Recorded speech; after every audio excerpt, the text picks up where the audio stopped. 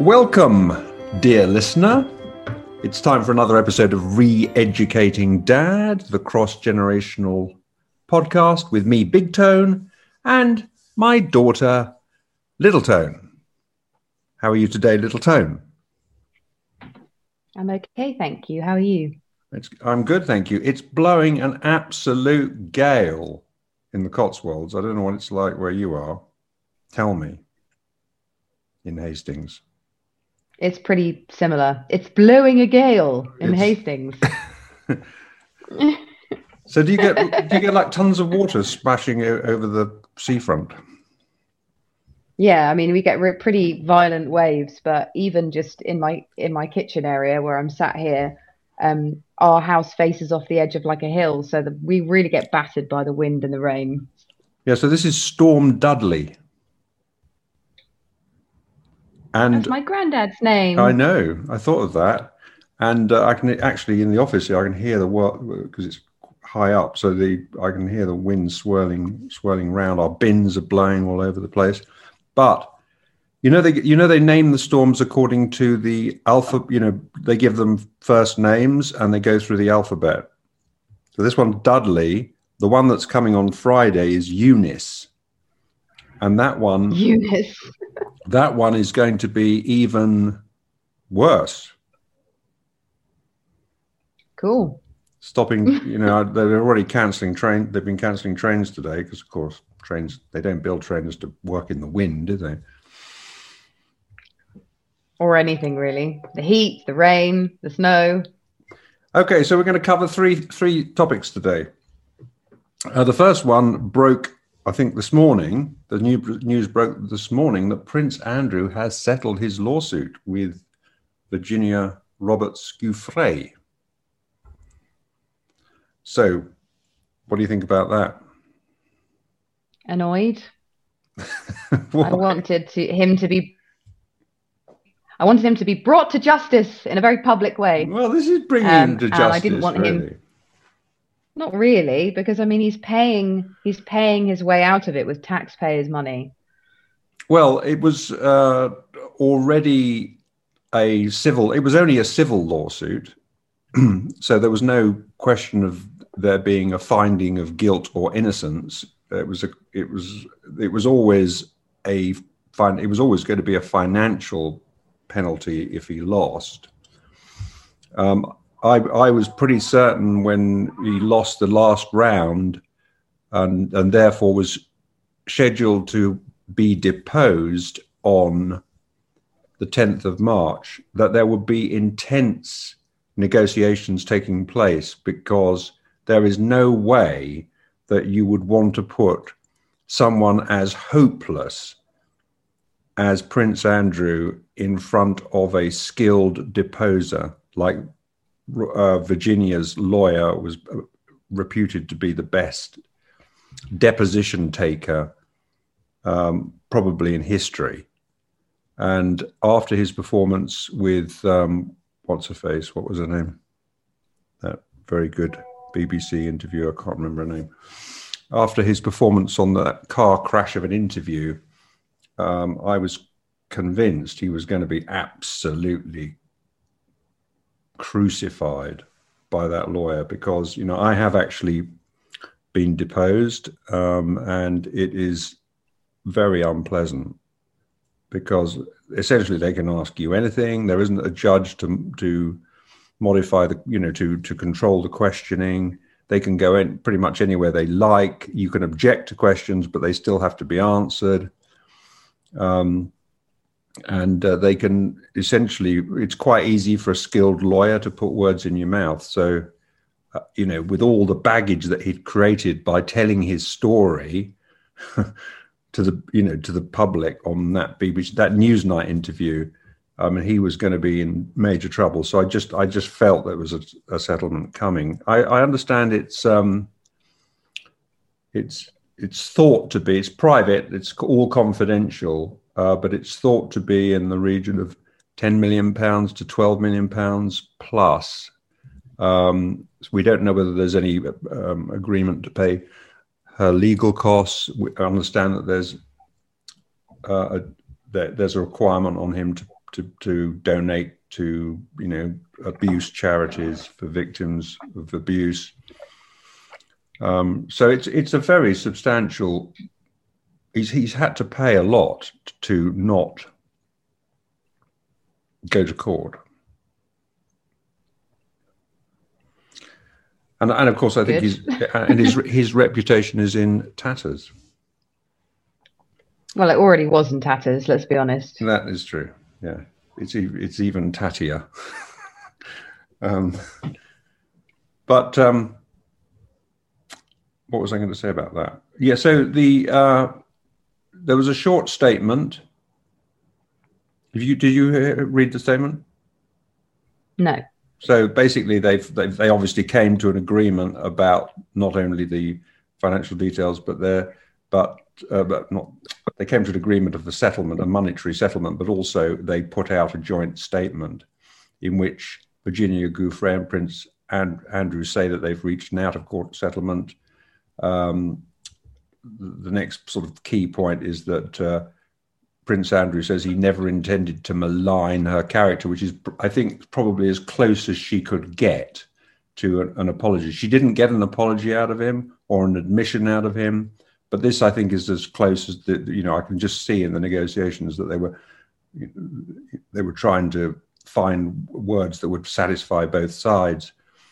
So he says he's never intended to malign her character and accepts that she suffered as a victim of abuse and as a result of unfair public attacks, and that it's known that Jeffrey Epstein trafficked countless young girls over many years, that Andrew regrets his association with Epstein, commends her bravery and the bravery of other survivors, pledges to demonstrate his regret for that association with Epstein by supporting the fight against the evils of sex trafficking.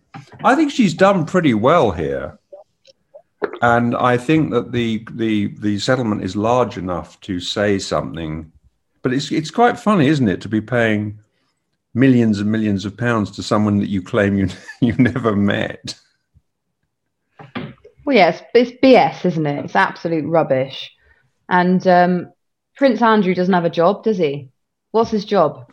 Well, does any of the royal family? No, but he's a really, really bad one. So the money that he's paying her, he hasn't earned. He hasn't earned that money. Where is it coming from? So has he really learnt a lesson? You make a good point, yeah. I think he probably has learned a lesson. I think he's learned it. But it's very frustrating because this kind of a settlement would bankrupt most people, but it's not going to bankrupt him. No, and he might be like cut off from the royal family, which might mean that he needs to get a job or something. I don't know, but everything that you've just described, they're just words.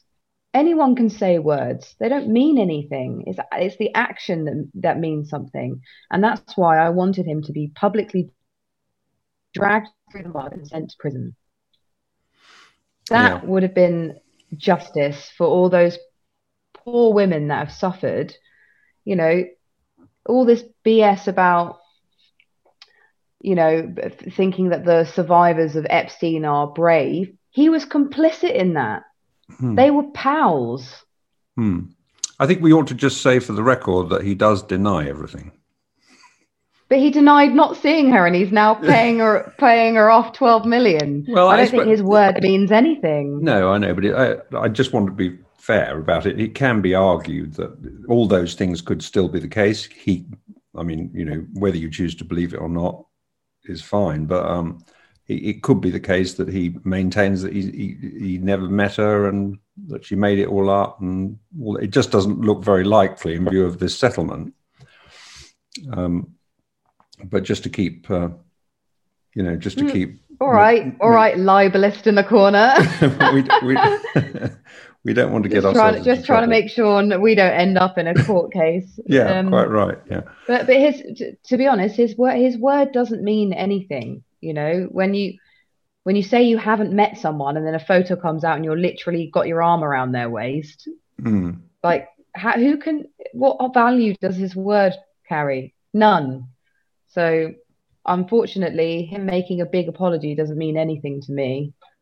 No. I doubt it means much to the survivors. They're not going to benefit from that 12 million. No. It's someone's going to benefit. I mean, I'm glad that the money's gone towards charity, but it hasn't helped those women recover.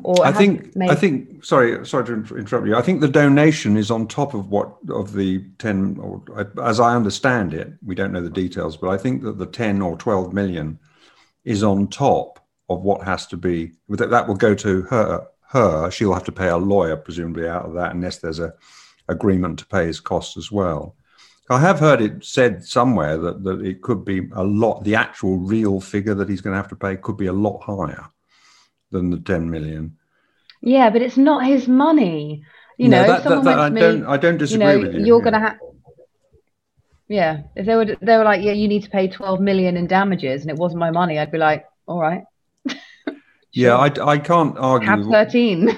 I can't argue with what you say, and also the big point that you make, that it really isn't a punishment for him, because he's probably not going to lose anything in material terms, because as you say, it's going to come out of the public purse one way or another.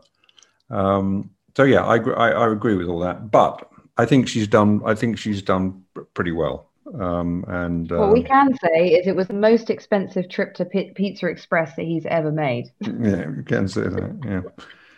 Yes, Pizza Express Woking or Prince Andrew's alibi. All right. Well, I think that anyway, I think we've covered the Andrew case a lot in the past. This draws a line under that. So let's move on to our second topic, which is the case of the cat kicking by the footballer. For those who don't know about this, don't kick cats. That's Exhibit A. Little Tone's cat. Don't kick cats. Yeah. So Kurt Zouma is a very, as I understand it, I mean, I don't know anything about football, but I understand he's a very good footballer.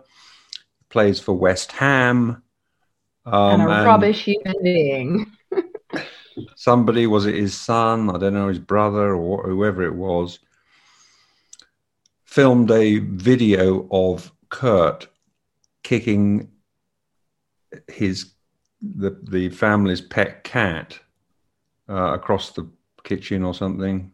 And anyway, I haven't seen the video. I don't know whether you have. Have you? No, maybe we should do a reaction video. I haven't seen it, but I've heard from many journalists who have seen it, and they're all pretty disgusted by it. The fans are pretty disgusted they're very disgusted about it. He had to pay a fine imposed by his club of equal to 2 weeks' salary, which amounted to £250,000, £250,000. 2 weeks' salary, is that much of a punishment? Don't think so. I'm going to watch the video right now. Okay. And tell you how bad it is. All right. But I've got another point to make to you about this. Oh my God, that is disgusting. That is awful. Okay, so I think he drop kicks it. Yeah, I've heard that expression used, drop kicks the cat. I mean, that is disgusting. Yeah.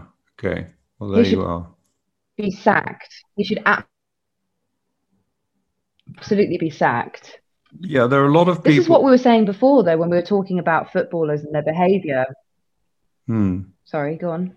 No, I agree with you. Yeah, go on. You carry on with your line of thought. That's what we were saying before about footballers. Just that I think that if a player's behaviour damages the game, then they should be fired. I just think if they're not able to behave in an appropriate way, not abuse women and abuse animals and act like hooligans, then they shouldn't be allowed to play. You know, what a real punishment would have been suspending him without pay for a season. Yes, I've heard a lot of views that would agree with that. I did hear a view by a journalist on LBC, a woman who has some connection, maybe through her husband, with RSPCA, saying that she felt that we perhaps had all gone a bit too far in talking about him losing his job for something like this, which sort of was beginning to sound like, come on, it's only a cat, was the sort of view that she was putting over. And she was actually interviewing, you know who Earthling Ed is? Yeah. Ed Winters. And I bet Earthling Ed was like, no. Yeah, I think that guy is amazing. I really, really enjoy listening to him. It is amazing. And he was taking her to task in his very gentle way that he has. He looks a bit like Jesus, and I think he sort of conducts himself a little bit like you would expect Jesus to conduct himself. He was very gentle with her, but he was also did so quite in a firm way that, you know, they should face if they're going to do that to an animal, then they should face serious consequences, and that might mean losing his job. But he's a vegan, of course, and he's a vegan activist. We're both vegans. Doesn't it make you think, though, this whole outrage that comes out from journalists, from newspapers, from all kinds of people saying how awful this is, and yet there's no connection with how awfully we treat animals like pigs and cows and all the rest of it, and sheep. And we do it just for the sake of something that we consider tastes nice. Isn't there a bit of hypocrisy going on here? Well, yeah, but we've all been part of that hypocrisy. You have, I have. So it's completely understandable that people still haven't got to the place in which they're ready to make that step into veganism. You know, people are willing to go into places and buy beef. Your connection is poor. And they get upset about Chinese people. I'll turn off my video. Is this better? Yeah, probably a lot better. Yeah, thank you. Could you just repeat everything you just said? I just said we're all a part of the hypocrisy. You know, you were a part of it. I was a part of it. We've moved forward from that. But that doesn't make it any less hypocritical. The fact that we were hypocrites. No, it doesn't. But I can understand why people think that way. I mean, you've got to dedicate yourself to a lot of re-educating, haven't you, to get to a place where you understand that there isn't a difference between a cow and a dog. You know, people are outraged in the West that Chinese people eat dogs. You know, they have that dog eating festival or whatever it's called. I think it's Chinese. Yeah, and, you know, people in the West get really upset about it. There's really no difference between a cow and a dog. No. There's no difference. But people have to be invested in, you know, educating themselves and, you know, learning why there isn't a difference and why we need to respect all living things. But I do understand that it's a process. But it's not a process that very many people are prepared to engage with at all. No, but people that I thought wouldn't engage have. You know, I didn't think that you would ever be a vegan, and you are. No, I didn't think I'd ever be a vegan either.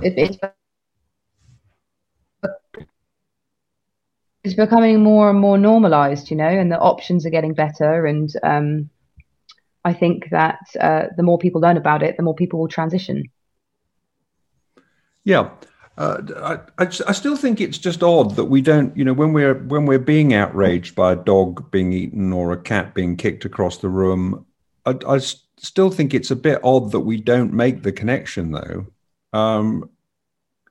You know, I really do. You know, as I walk across the fields and I see these little cute lambs, which, you know, it's lambing season here at the moment, and you know, a very large number of them are going to end up as lamb chops. And I don't know. I find it odd that we don't, as a species, make the same connection. even when it's another cuddly animal like a little lamb. Because I get the point that something that looked cute is less likely to you're less likely to anybody's less likely to want to hurt it, but because it's just cuddly and cute. But lambs are cuddly and cute. So yeah, but then I don't see a difference between a cuddly cute lamb and a chicken. You know, people say, well, I don't really mind about fish or chicken because I don't really see them as having like any kind of emotional or intelligent, you know, intellectual anything. Basically, they just don't see any connection between those. That's the point those I'm making. living things and a human being. Whereas, you know, that's the point I'm making, really. I just find it odd that we have that cognitive dissonance going on when it comes to this, unless we've been through the journey, the transition. But I think that's to do with our, you know. But I think that's something to do with our relationship with food. The fact that everything's become so instantaneous, you know, that you can just go into a supermarket and buy, you know, a slab of chicken. You know, we don't go through the process of killing meat. You know, we're sort of bringing it up and then killing it and then preparing it. You know, if everyone had to go through that, I think that we'd have far more vegetarians and vegans. Yeah, I don't think that a lot of people have it. I don't think that they have it in them to raise animals, you know, because like Jeremy Clarkson did on that program about farming, when he was helping with the lambing season, he said that it was really difficult to kind of, you know, be part of the process of them being born and bringing them up and then seeing them go off to slaughter. Even though he still did, he definitely found it harder after doing that. So I think that it's this complete disconnect between our food and living animals. It's like people just see packaged meat. Yeah, I mean, we are so far removed from the slaughter process that I suppose we tend to not to really think about it very much. And I think you're also right to say that if we did have to do the slaughtering ourselves, we would think rather differently about it. I think that's definitely true. Okay, so the third and final thing that we were going to talk about today was, are we now back to normal? Should we be back after COVID?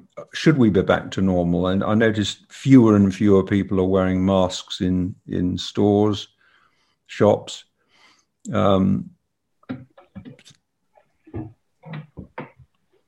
Is it? Can we consider it to be all over? On the other hand, there are quite a few. There's a very significant number of people who still seem to be double masking and, you know, giving you a very wide berth whenever they see you approaching, and perhaps tutting if they don't see you wearing a mask and so on. So there do seem to be two schools. What's the situation with your business? Because your business was deeply, the music business, putting on live shows and stuff, was deeply affected. What's the situation now? Well, we're still in the recovery process, but there's definitely a huge appetite for going to shows. I think that it's busier than ever in terms of like people going to events, but there is still this problem with bands going on tours and then picking up COVID and then having to cancel. You know, that it's still going through people, and it's still causing problems, but I think people are just learning to live with it, just as you would if someone picked up the flu. I just feel like we're still going through a point in which it's, you know, a lot of people are catching it. So obviously it's quite frequent that someone has to cancel a tour because they've caught the flu because of flu jab. But, you know, we've still got a large percentage of people in this country who are unvaccinated or haven't had boosters, and they're still vulnerable. I mean, you know, Tom's got COVID right now. Yeah, your husband Tom. Yeah, I was just going to say that has caught it for the what? Is this the third time? No, this is the second time he's had it. Oh. And you know, as everyone knows, Tom and I had it really badly the first time. Yeah. And he said this time is, we were having an awful fever for at least the first 2 weeks, I think. He's not really had much of a fever at all. He basically just feels like he has a cold. And he said he actually feels pretty good. He's been really looking after himself, eating really well, sleeping really well, doing yoga, trying to sort of get himself recovered so he can go back to work, which has been frustrating for him because he would go back to work with a cold. But obviously he's trying to be responsible for other people, especially in an industry that's so vulnerable if a whole touring party gets sick. But yeah, he said we suspect he's got Omicron, and he says it's very mild in comparison. He feels pretty much recovered. Yeah, that's good. I mean, I'm finding in my own circle that many more people are talking about either having it themselves now, or that they know people or have people in their family that have it now. It seems to be very, very spreadable, this Omicron variant. And I just think that we absolutely have to get back to normal. We have to, life has to get back to normal because we've done immense damage to our economy. We're seeing the effects of it. Oh, are you all right? The cat jumped on me and knocked my phone. Oh, okay. I thought you sound like you've fallen over. We absolutely have to. We've done terrible damage to our economy, and we've done damage in many other ways. I mean, it's our National Health Service, from what I can see, is pretty much a pale imitation of its former self. I mean, it's almost impossible to get appointments now. They seem to have a sort of little bit of an arrogance about them, certainly in the way the doctors operate and the surgeries operate. They try and avoid seeing you in person, and yet when you go there, they're pretty much empty. And the effect, what you do hear about all the time in the media is how people who have got serious health problems like cancer have just had their treatment delayed, and many have died as a direct result of not being able to be treated. Whether the health service will ever be the same again, I wonder. And I wonder whether we're going to have to move to a place of paying in some way ourselves for GP services, because it's not working now. From what I can see, it's not working now. What's it like in your area? It's just absolutely horrendous, and obviously we've spoken about this before, but it's not just cancer patients that we're talking about anyone with a chronic health condition, and that makes up such a large percentage of the country. I've one of my close friends has a really crippling endometriosis, and she's had a suspected burst cyst and hasn't been able to see anyone for weeks. And that's like life-threatening, but it's not seen as an emergency. No, that's the thing. That's terrible. And and for myself, I'm so fed up of not being able to get through to my GP or get through to my neurologist. When I was having a problem with nerve pain, I contacted my neurologist and I said, please, can I have a phone call? I just need 5 minutes of your time. And I basically got we're too busy right now. And it's been 6 months. Yeah. It's been 6 months. Yeah. And I'm not, and, this is not, abnormal. This is what everyone's experiencing right now. Yeah. So we have to. And I think that we're all going to be moving towards a paid system. Yeah, I think so too. I think it's on the cards. But we, just on the general point, I think we absolutely all have to manage our own risk, just as you do with bad flu or whatever. Manage our own risk, take precautions. I would say get vaxxed. Not everyone would agree, but take precautions. I think I'm very few people shake hands anymore. That may be something that changes. Will life ever be the same? I don't. People think. I think I'm less inclined to want to go to busy places. By the way, back to your business, we are going to see the Osmonds musical next month. Oh, cool. Yeah, we've got. Okay, that's not my business. I don't work in.